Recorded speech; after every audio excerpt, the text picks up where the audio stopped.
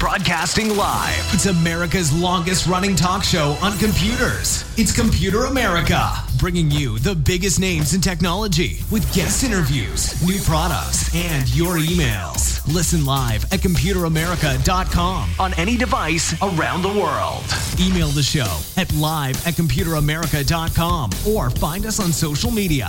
Be sure to check out our website for contests, giveaways, show notes, live video stream, podcasts, and more. You're listening to Computer America.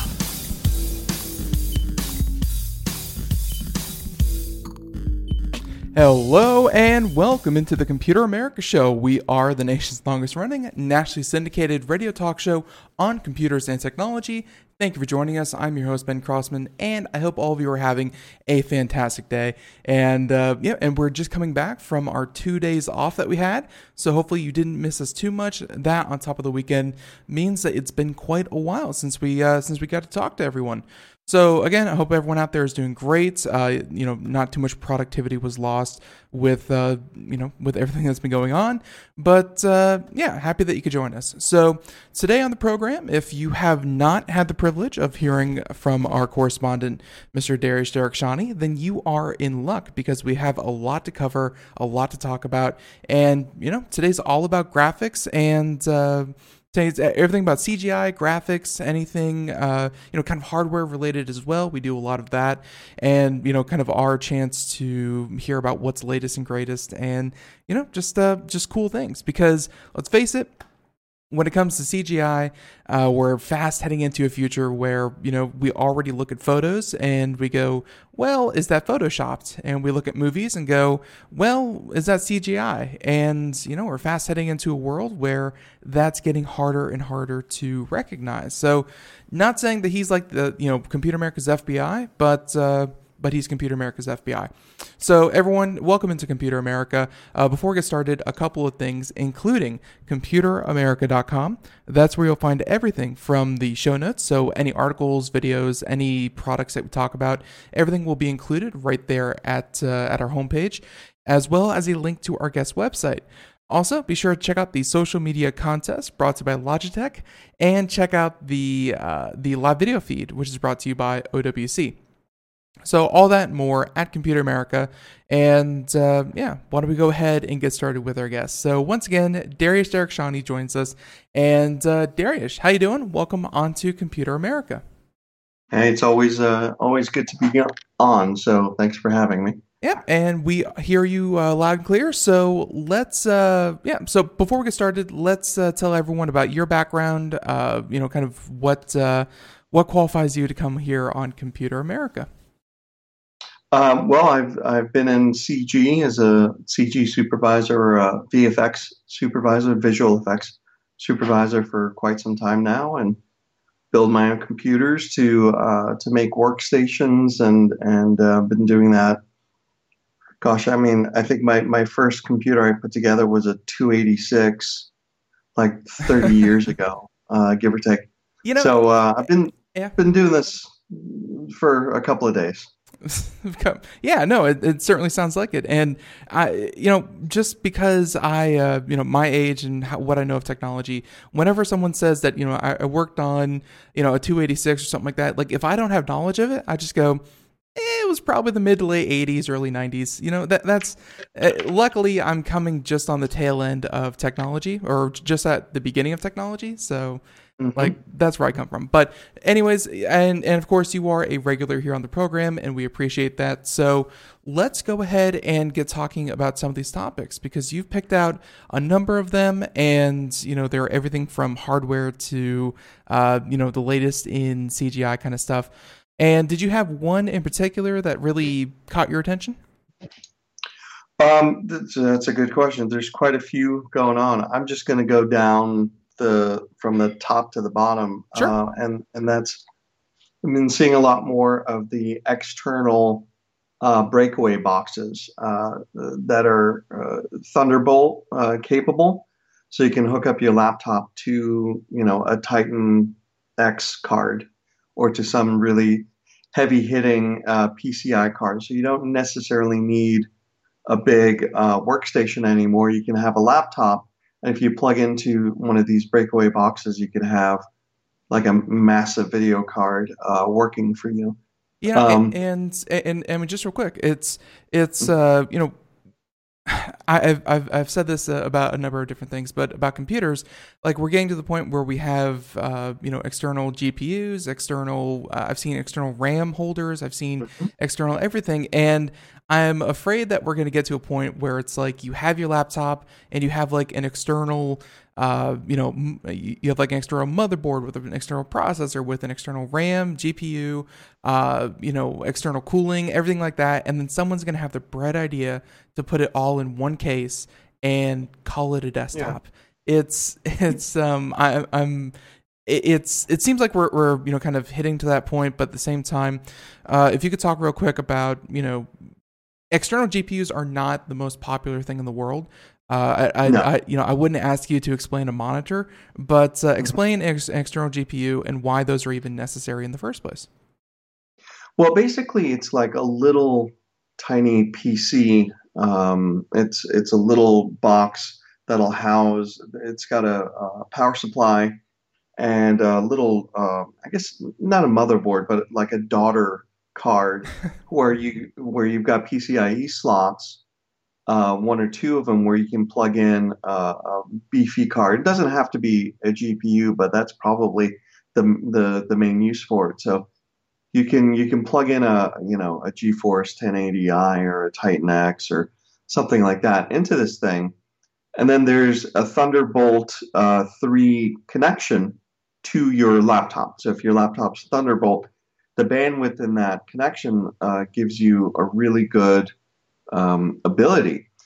Basically, I think what you were saying before, the future of a PC, I would love to see a desktop machine that's got a detachable laptop or a detachable notebook where you can unplug it from your desktop and take it with you, and you have all your stuff on there, and you've got, you know, maybe a lower performing processor or a GPU, but it's still your desktop experience, you know? And you know, we've started to see products like that. I'm sure that they're, you know, kind of niche, but they're getting more popular, and it's kind of like a dock. It's kind of like a dock, you know, where you would have your laptop, you'd set it down, you had everything, right, you know, kind of wired up at your workstation, and you set your laptop down with, you know, its giant 17-inch laptop screen, and then when you need to go, you unplug it from the dock and you just leave half your hardware there. That's certainly possible. Yeah. Yeah, especially if it ends up being like a tablet that you can undock. I mean, the docking stations have been around for almost as long as laptops have been around, and they usually just give you more peripheral, so you can plug into external monitor and mouse and keyboard and stuff like that. Mm-hmm. Now what we're seeing is much more capability being added to your laptop. So again, you can have a massive GPU hooked up to your little dinky, and I say dinky with love, your little dinky laptop, MacBook or Dell or HP or whatever it might be, can really harness a lot more power when you plug into this thing. I think one thing for the near future for the mass market or even the hobbyist market mm-hmm. would be to have a desktop that's got a touchscreen capable tablet or laptop that you can literally just pop out and take it with you. And with cloud computing, that's going to be even more accessible because you can have your desktop experience and all your files and everything being streamed to you. So that little unit could be ever so streamlined. Right. Yeah, and I guess a lot of these bottlenecks that are keeping us from doing this in the here and now, and one of them is the rate of data. But everyone seems to be clamoring over Thunderbolt 3. I think mainly it's been used by Apple. It's kind of one of Apple's standards. But Thunderbolt 3, I'm seeing it on more PC motherboards and things like that. I mean, is Thunderbolt 3 really that big of a deal when it comes to these kinds of uses? It is right now because it's probably one of the better throughputs basically, and the difference is between Thunderbolt 3 and USB Type-C isn't that much. So USB-C is also the sort of a take it in Well, to your laptop as well. and just for my own sake, USB-C, but also USB 3.1 would be Mm-hmm. more comparable to three. But even then, and I'm sure I pulled up a chart that looks a lot like maybe the one that you pulled up. But when it comes to data transfer rate, USB 3.1, which is the latest greatest USB standard, has the same data transfer rate as Thunderbolt 1. Thunderbolt 3 has about 4 times, so it can do about 40 gigabits per second, which is pretty good. Yeah, I mean, those are peak performances. I think throughput USB-C is going to be that's going to be the capable bandwidth. Let me put it this way: the bandwidth for USB-C will become more capable, and hopefully will catch up to that kind of speed. But right now, especially with really heavy GPU usage, it is a Thunderbolt 3 connectivity right now for these external boxes. But like I said, I think USB-C will open up the capability to non-MacBook. Right. But like you were saying, PCs are starting to adopt the Thunderbolt 3 paradigm as well. Right. It's just whatever is going to work best for for data transfer. And for right now, I don't know what it is about Thunderbolt, but they really have it. And that's kind of USB-C. USB-C, USB 3.1. It's one of the main hangups that it's going to have. Includes the fact that how do you put it? USB also has to work as a charging standard. Like you also have to be able to charge devices off of these. That's something that Thunderbolt really isn't known for. It's not really meant to charge up a cell phone in 45 minutes. Mm-hmm. Yeah. And I think Thunderbolt does carry some power with it as well. It's all really really complicated, but I think in the end they're actually the same connector, aren't they? They're close. They're certainly close. But for right now, it is what it is. So there's that one, and I think I also wanted to kind of daisy chain, Blackmagic's eGPU, which by the way, more and more are doing this. I think one of our sponsors, OWC, they were just showing off one of theirs that they're coming out with as well. So. We're definitely seeing a lot of, kind of external GPUs. And then there was also one from Apple that we're going to touch on right after this. But the story I wanted to get to before we do that is from the same publication, CGW, but about Dell and their entry level kind of workstation. And, why this kind of fits together. I assume that if you wanted to take maybe an entry-level precision workstation and turn it into something a little bit stronger, you would get an eGPU like we were just talking about and be able to, and that would be, I think, a lot of people's first entry into, kind of workstations and expanding them. So if you don't mind, Dell debuts entry-level precision workstations. They've got there's a new Xeon chip from Intel. I think it's called the Xeon E, which is more of an entry-level workstation class chip. Just a brief background comparing Intel chips like the i7, i5 I to the have Xeon. a bone, and I'm sorry for interrupting you, but I have a bone to pick with Intel. And I'm going to ask you, did you see what happened with the Intel 7, the Intel i7? I want to say it's like the 7980 or something K, like their latest and greatest i7 chip. Did you see what was kind of quote unquote leaked? No, I didn't. I did not actually. This is something that I covered for like 20 minutes because I read the article and I was a little miffed, but it pertains to the fact that. So I'm sure that you, being in the field, you kind of understand Intel's wonky naming scheme, where the i7, and especially those that end in K, they're kind of, they're higher level. They are, right, yeah, they're unlocked, and they are traditionally 8-core, 16-thread. That is what the i7 kind of, denoted.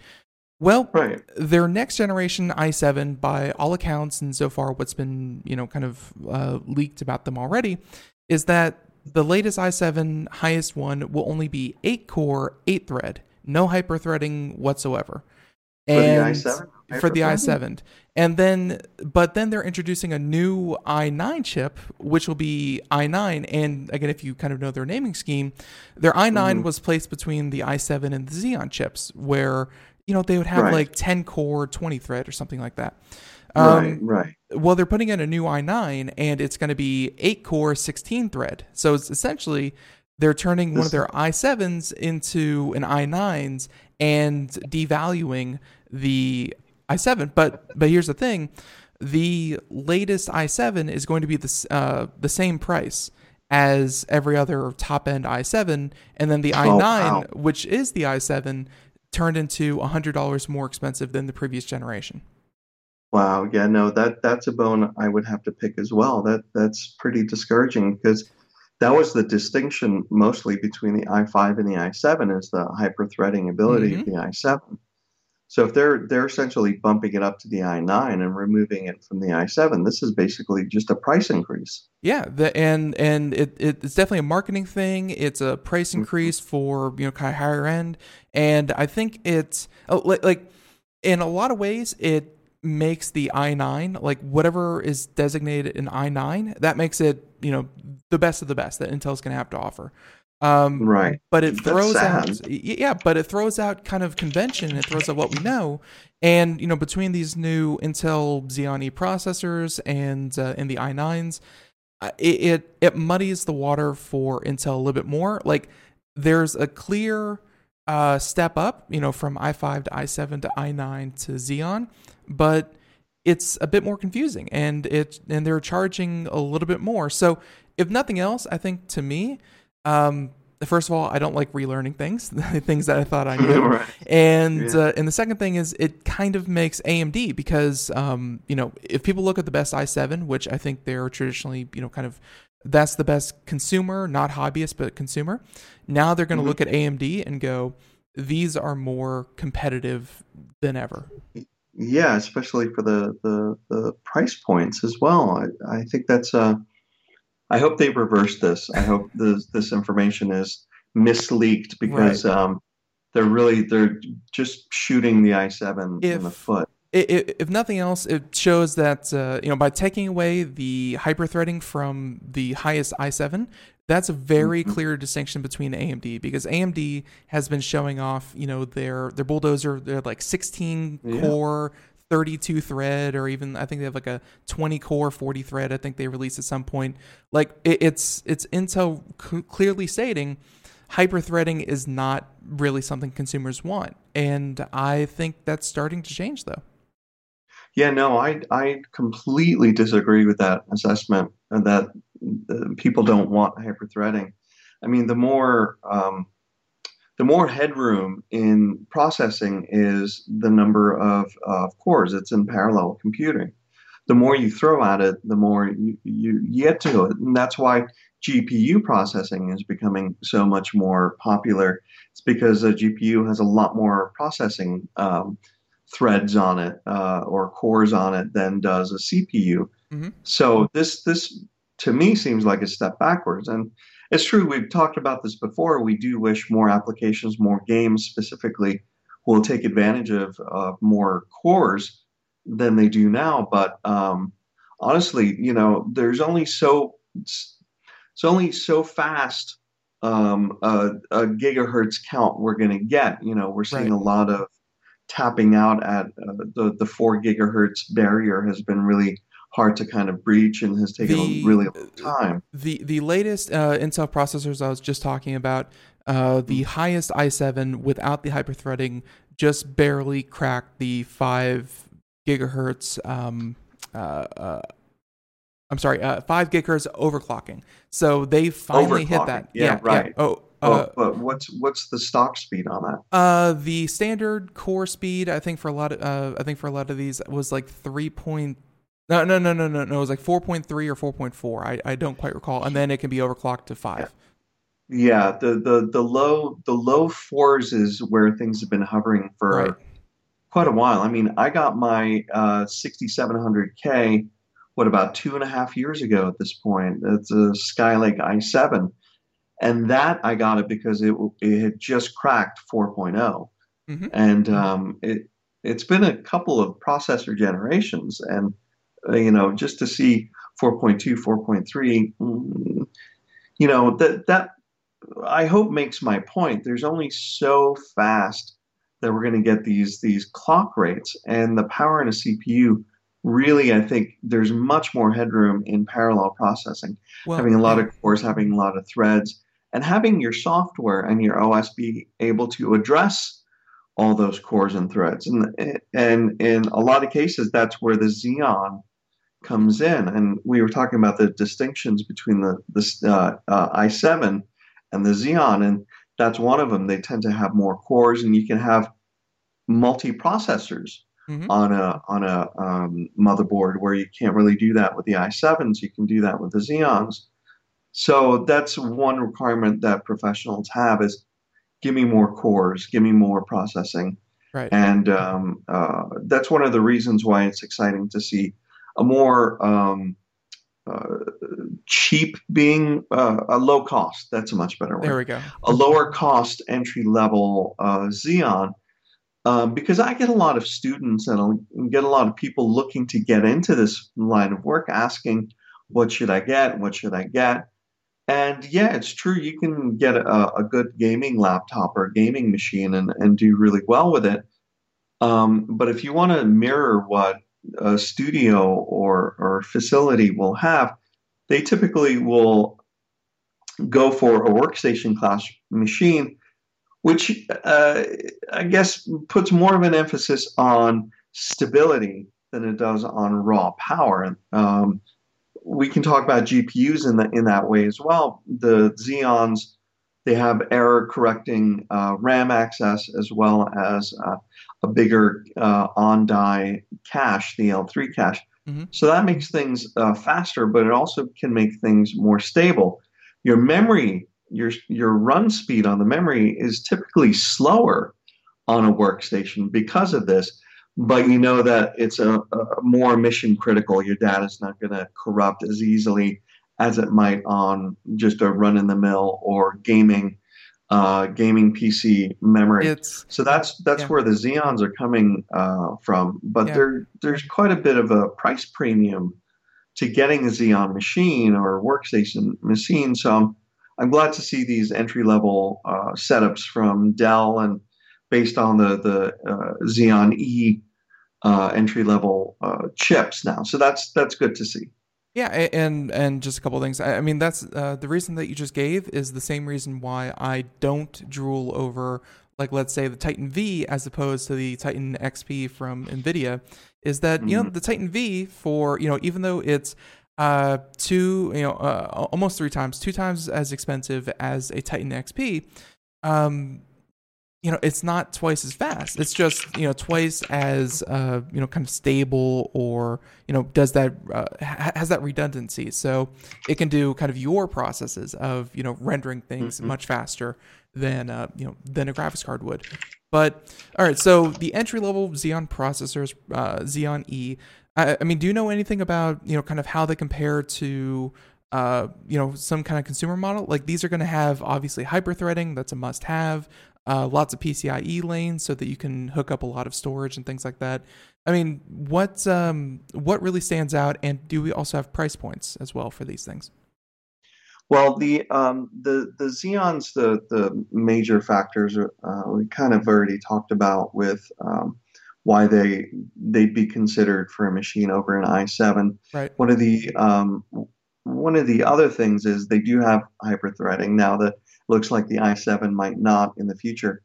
But they also work for longer. They're more stable, and they can handle a heavier load much better than a consumer level CPU does. So those are the things that workstation people look for, is the longevity. Because when you've got a studio full of 20, 30 artists working for you, you don't want to be constantly servicing or swapping out their machines. You just want it to sit there and go. Right. And I think that's really important. I don't know if that's important for the casual sort of hobbyist type person or the student looking to get into it, I don't know if it's quite that important, but it sure does make a lot of sense for small boutiques and studios looking to ramp up or looking for a few machines for artists to work on. And even in the same vein, just because I feel like we're just talking about processors at this point, we can also touch quickly on, I think I may have sent it to you, I have to look it up real quick, but it was AMD's $2,000 processor. And I'm trying to find out which processor it was, but this thing is like if you want hyperthreading, it's it is the one that you really want. Let's see, I think it's like $1,800 and $1,900. Like it competes even with Intel's top of the top Xeon processor, and I'm trying to find exactly which one it actually. I don't think it's the 1950X. It's the man, I'll have to find it in just a second. But essentially, as far as these things go, what are the benefits of kind of going entry level versus really just saying, if I'm going to get a machine, I want something with some real horsepower, and I'm not going to skimp on my processor. What are the benefits of really kind of going all in on a processor? You have a lot of compute power. You'll be able to render faster. You'll be able to process faster. I mean, you can look at an Intel Xeon with 10 cores for what is it, about $3,000. Or you can look at the entry level Xeon E that's about $350 to $400. That's got 6 cores on it. So the range of options could be a little bit confusing. Mm-hmm. It comes down to you want to buy the best machine you can for the money. Right. If you're a student or an artist looking for a personal machine to kind of work on CG and stuff like that, whether you get a good i7 or i9 versus a Xeon, I think that comes to what you can stomach as far as cost, because the Xeon's going to cost you a little bit more, because the Xeon will be a little bit slower. Like, for example, there's a $500 Xeon E5. It's got 8 cores, but they're running at 3.1 gigahertz, and you can probably get an i9 that's around the same price, or an i7 around the same price with faster clock speed. But you also have to consider that ECC, or error correcting memory, is more expensive and a little bit slower than regular memory as well as the motherboard is also a little bit more expensive for Xeons. They're all built to be more stable, to last longer, to give you a more secure sort of experience when you're working with this kind of stuff. If you're building a machine, like I said, to be budget conscious, but you want to get the best for your money, you may be looking at an i7 or an i9. But if money's not an issue, then you're looking at spending $2,000-$3,000 on a CPU, right? Possibly getting a couple of them and a motherboard that can run that stuff, and you're looking at workstations that are $10,000 to $15,000 at that point. Right, and by the way, I found it. It was the AMD Ryzen Threadripper, the 2990W, and it has 32 cores, 64 thread on a single processor. So, yeah, there's. And then what's the price point on that? Do you have that up? I think that's $17.99 or $18.99. Let's see, get yours. Let's hit the buy button. Let's go ahead and shop at Newegg, because why not? And yeah, $17.99 is for the whole thing. So $1,800. Yeah, so, it's. I think all of this sort of dancing that Intel's been doing with their naming. I mean, the whole i9 platform came up because of the Ryzen. Yeah. And AMD stepping in and starting to punch much better at its weight class. So it's, as I mentioned, we talked about this a while ago when the Ryzen was just coming out. I was more excited to see competition and a little fire being lit. I hope, like I said. Well, and actually, we're going to stop right there. There's music playing in the background. So everyone, Dariush, Derakhshani, Computer America, more as soon as we come back. Everyone, stay tuned. Awesome.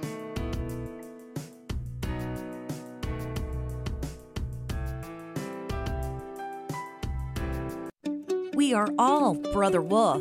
10 years ago, a group of locals banded together to create positive change.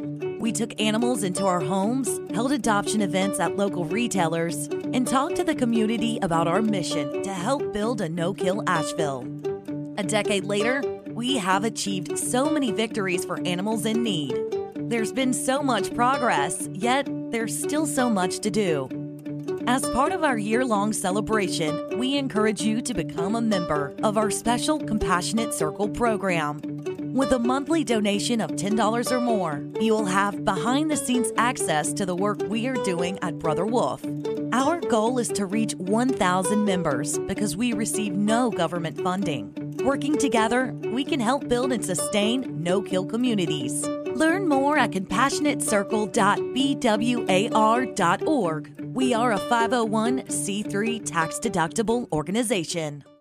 Greece is cheap. But the airfare costs a fortune. Paris? Not much closer, and again, airfare... What about Puerto Vallarta? Let's face it, flying anywhere is just too expensive. Wait, what's this?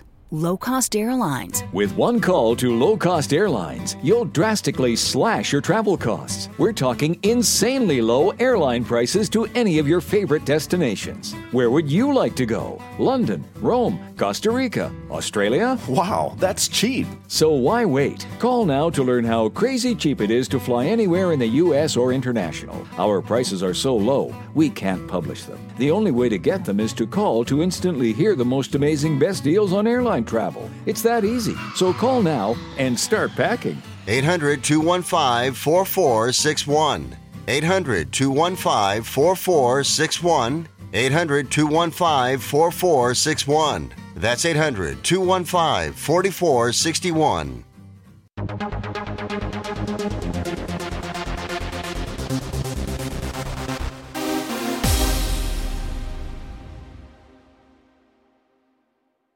And there we go. Welcome back to the Computer America Show, where mute buttons are hard and tricky. We are 32 minutes past the hour as we continue on here.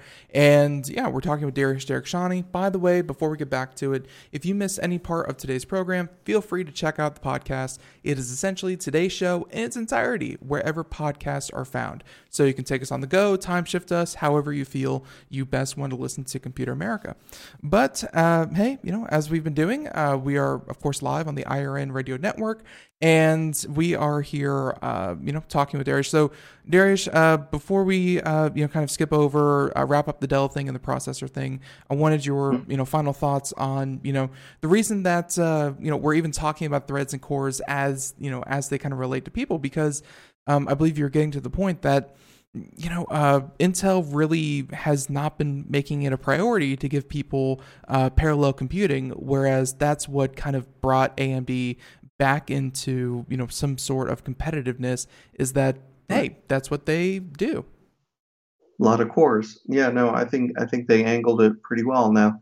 And on the other side of the coin is there's not a ton of software that can take advantage of multiple cores. I mean, the workstation applications that I use, still a lot of their functions only rely on one core, only hit one core. So I've got a few cores just sitting there idle while it's processing this one tool or function in my animation package. And then when I hit other things like rendering and things like that, that's when it really uses the full bandwidth of the CPU. So I think the applications need to catch up to being able to use a lot of cores. Like video editing has come a long way in being able to use a lot of cores and encoding, decoding video.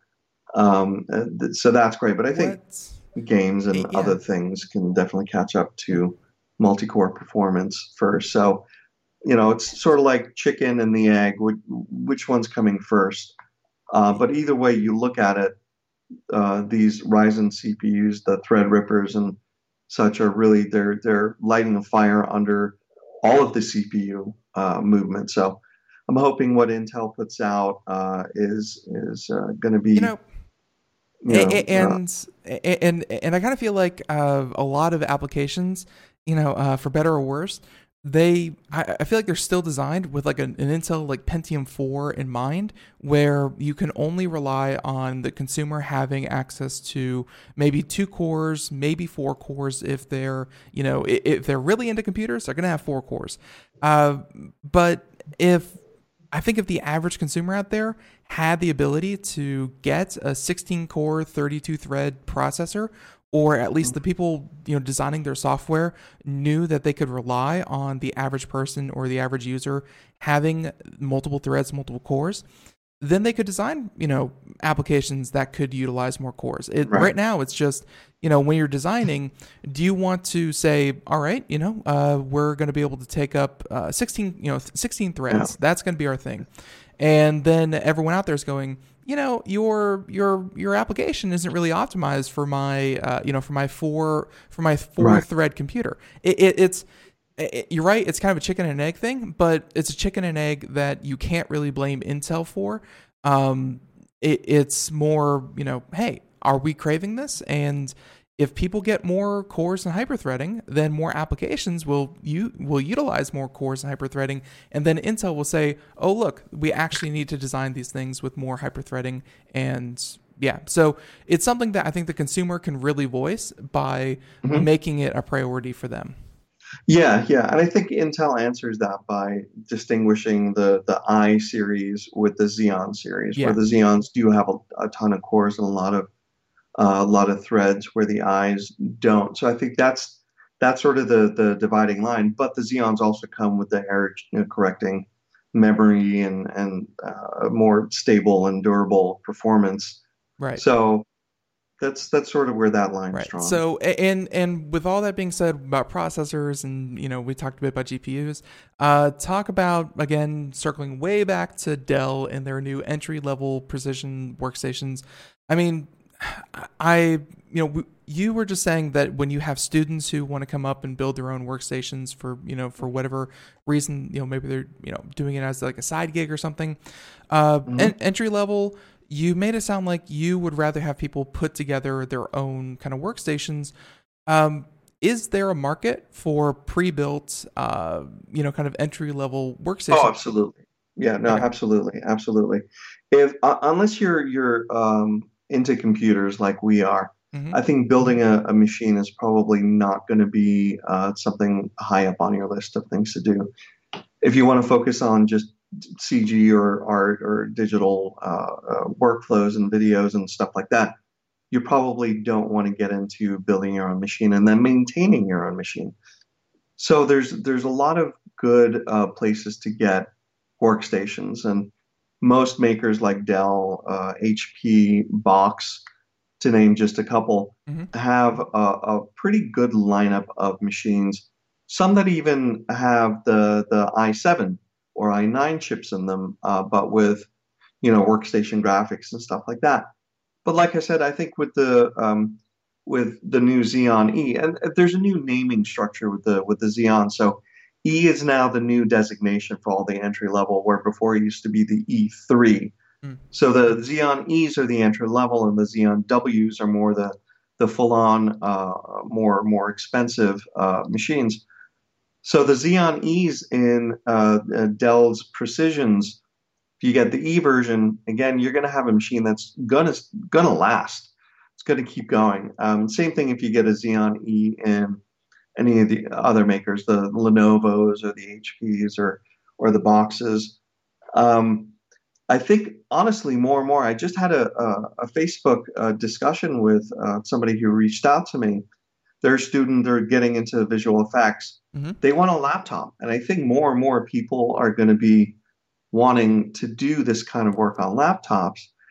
And the advice I ended up giving them is they were looking at a machine that had more power versus a machine that had a better color monitor screen. Oh, okay. And that brought up a really good thought in my mind, is like, again, you want to get the best laptop that you can, but if you're working in digital art and digital imaging, screen is very important. So what I ended up telling them, if you can also get an external monitor that you can do most of your mission critical, color critical work, then it doesn't matter if your screen is only 72% of the sRGB color range or gamut, because you can do all your work on a nice, like a HP Dreamcolor 10-bit, or like I have a BenQ 10-bit screen that are color accurate. You can do that very easily. And then when you need to take off to class or whatever, you can bring your laptop with you. I think that is even bolstered more by the fact that there are eGPUs out there. You can get a breakout box, plug in at your desk, and now you've got a much more powerful machine at your desk than you do on the road. So you don't necessarily need to get a very beefy $3,000-$4,000 laptop anymore. You can get a modest $1,000 gaming laptop that turns into a monster workstation when you get home. So the options and the choices are really at a point of almost confusion. To some point. There's so many choices, and it comes down to your budget, your time frame, and your personal preferences and your brand preferences. You know, I don't have a particular brand preference. I've been impressed for many years, as long as I've been reviewing machines by Dell and Precision for a super long time.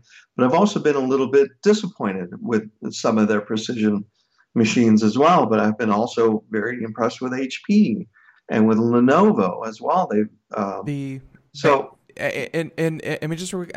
only thing that I would kind of advise, kind of against is technology. When it comes right down to it, I really don't have a preference either. No one's really paid me yet for me to give you a preference.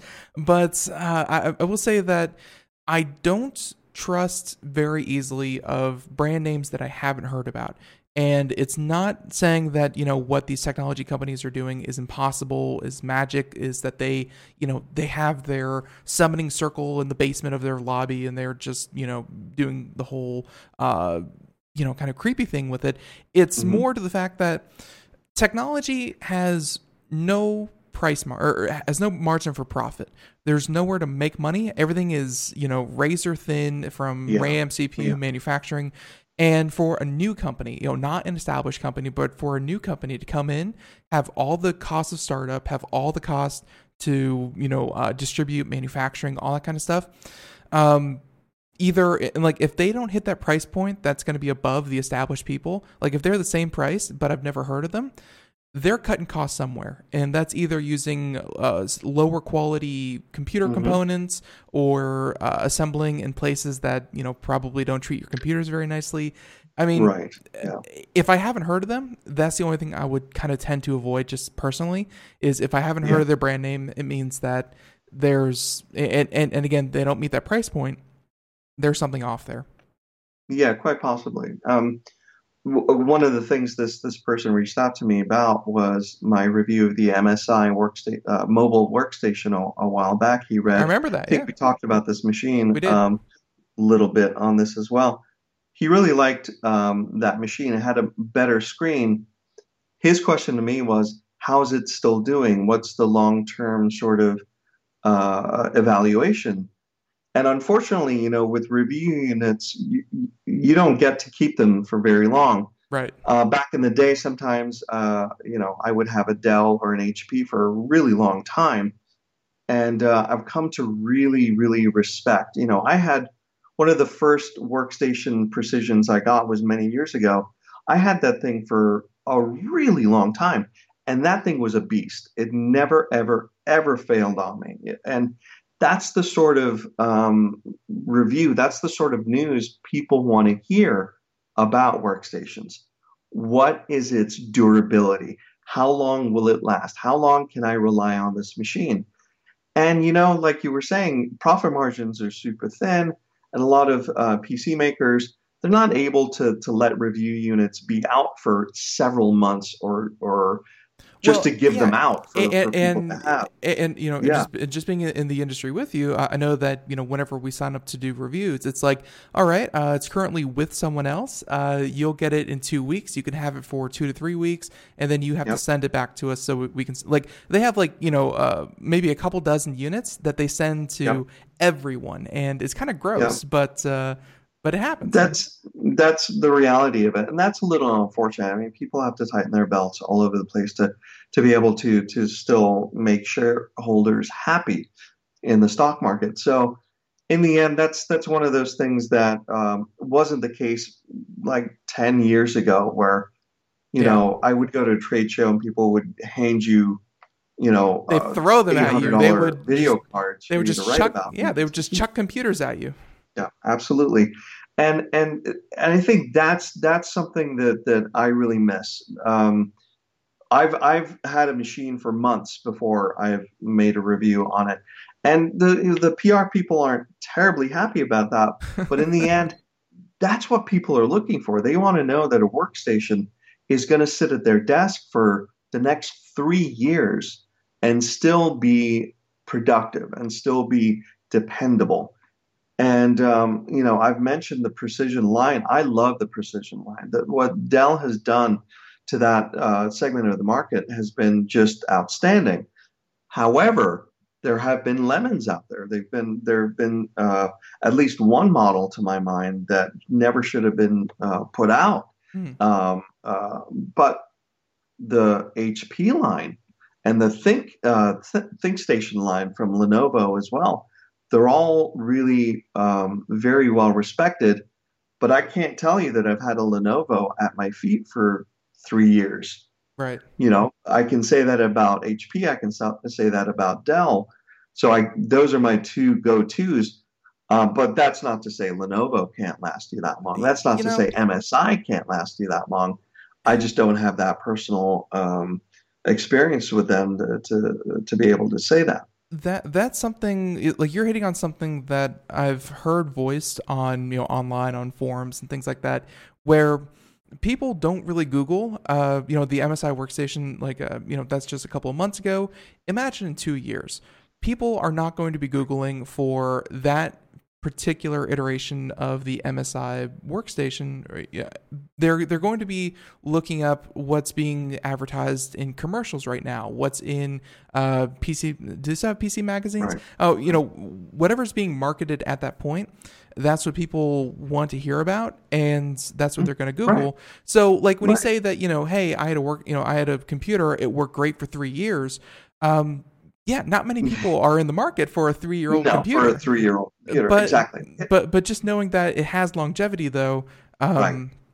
It's the brand and it's the line that really it's sort of having a reputation. You know, when people hire me, they know that what I come with because I have a reputation. It's the same thing with the Dell Precision line. Like, I wouldn't necessarily recommend people buy Dell Latitude, you know, for their workstation need. But I would say I know the Precisions, and they are by far very dependable and very reliable because I've had a lot of experience professionally as well as a reviewer with them.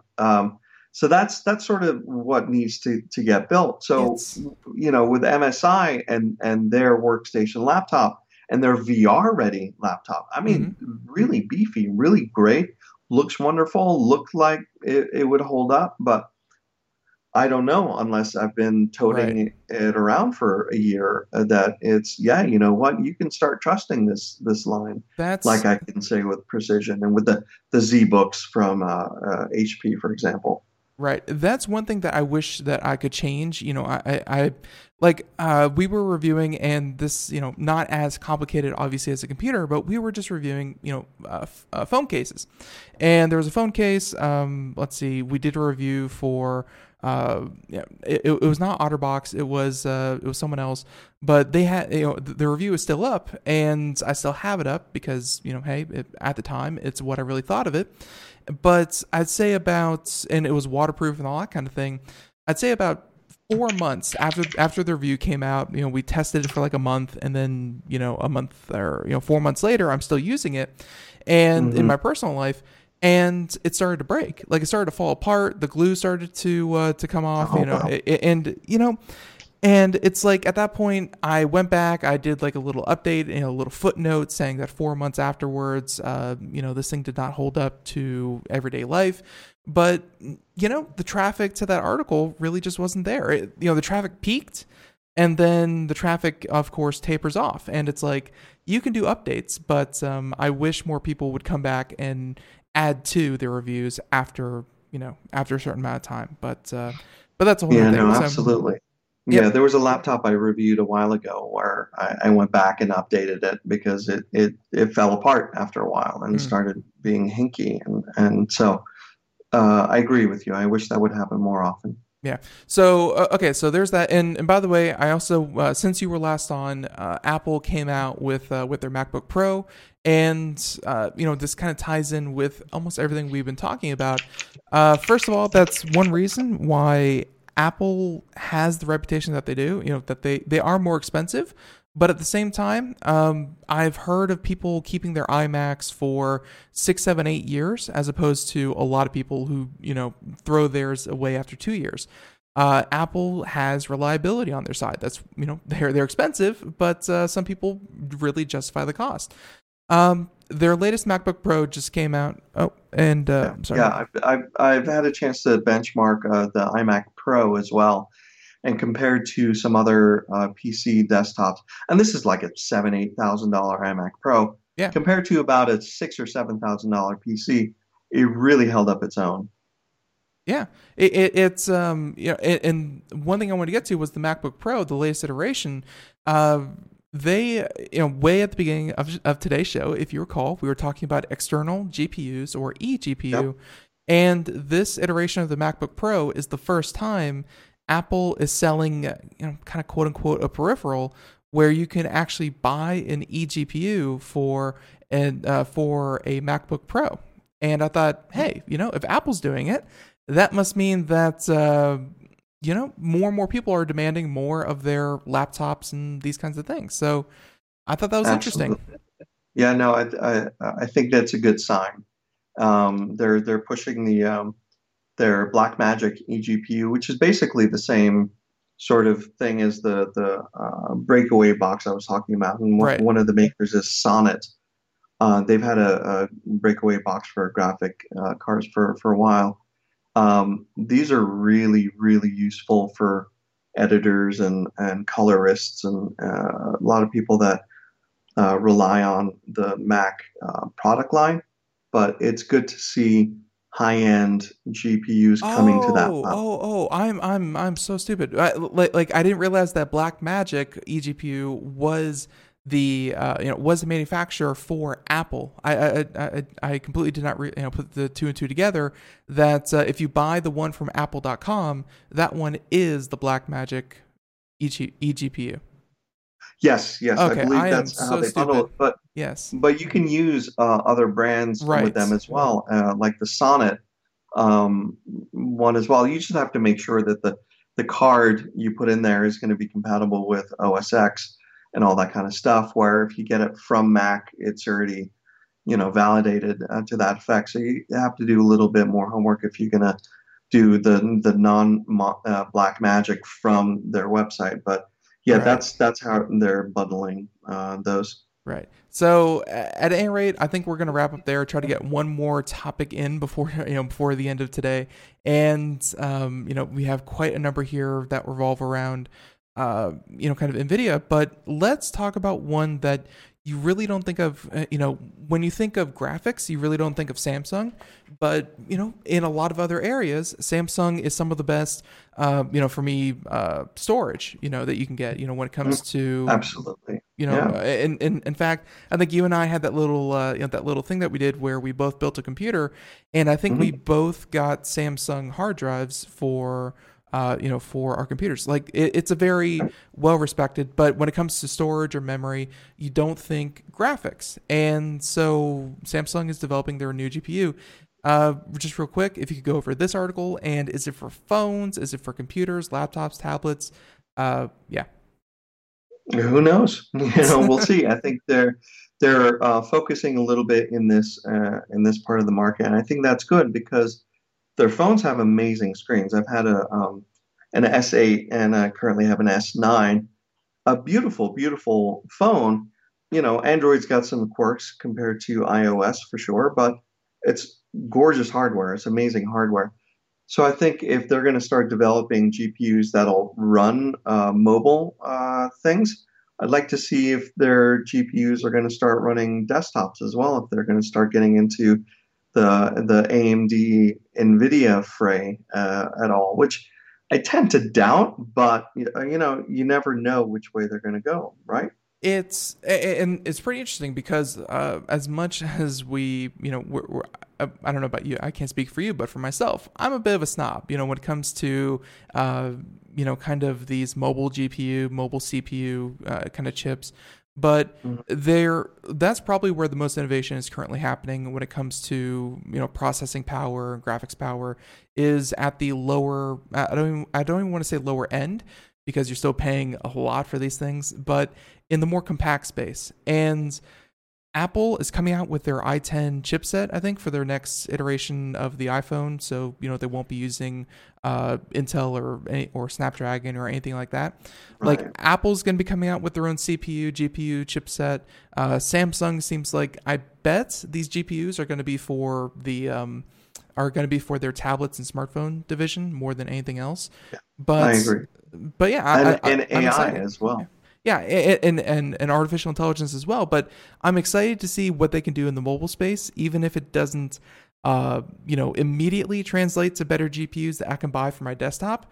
I think that the more companies working on the technology behind processing, you're going to see partnerships eventually that will, kind of improve everything. So I'm betting it's going to be for tablets and smartphones when it comes to Samsung GPUs.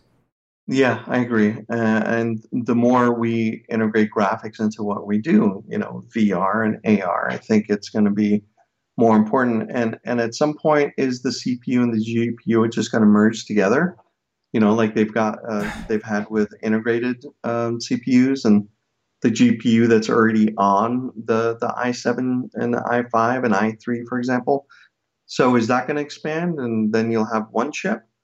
Who knows? And I've had this conversation with you in particular, but also with some of my friends, and it's like, there was a time a couple years ago, it's like, why do we even have the CPU? The CPU is so crap compared to the GPU. If we tweak just this, and this, we could have everything just in the graphics card. And at the same time, out came, I think, like a couple of innovations from Intel and AMD, and they're like, wow, these things are so great. Why would we ever combine these? Yeah. These two can progress at their own speed. And we seem to be, it's like two magnets that are, kind of the same polarity that you're trying to shove together. Yeah. Like they just, like you want them to combine, but then they just kind of slip past each other, and they don't ever quite do it. Because whenever I see, the two integrated into each other, I say that's a lower end PC with integrated graphics. I don't ever think of it as a good thing. I think it comes down to the more specialized a chip can be, the more efficient and powerful it is. Because when you think about it, your network has its own sort of processor, your audio has its own processor, your video, your graphics has its own processor. So the CPU ends up just being the granddaddy coordinator of all these different things. So I think for the highest performance and efficiency, you tend to keep specialized. Integrated CPUs may be good for tablets and less or more mobile machines that require less power. Right. So that could be all good, but when you're sitting at your desk, I think the GPU and CPU shouldn't merge. But who am I to say, right? Well, you are our graphics expert, and I will say that that my last thought on the whole thing is that if you combine them, especially in different form factors, like a phone or a tablet, things that are meant to be compact, small, and mobile, hey, that's where you can really, strike gold there. But in the meantime, everyone, hey, this hour flew on by, and again, I want to thank Dariush Derakhshani for coming on the show and being ever so flexible. And everyone out there, thank you for tuning into Computer America. If you want to find more, Koosh 3D, we have that link there, but you can also just, I'm sure, Dariush Derakhshani, quick Google search, and you can find out everything he's been doing lately. So, Dariush, until next time, everyone else, thank you for tuning in. And hey, have a great day. Catch us tomorrow for our all Linux show, where we have our Linux correspondent and we talk everything Linux. We know that you guys are rabid, and if we don't feed you your Linux, you go crazy. So everyone, have a good one. Bye-bye.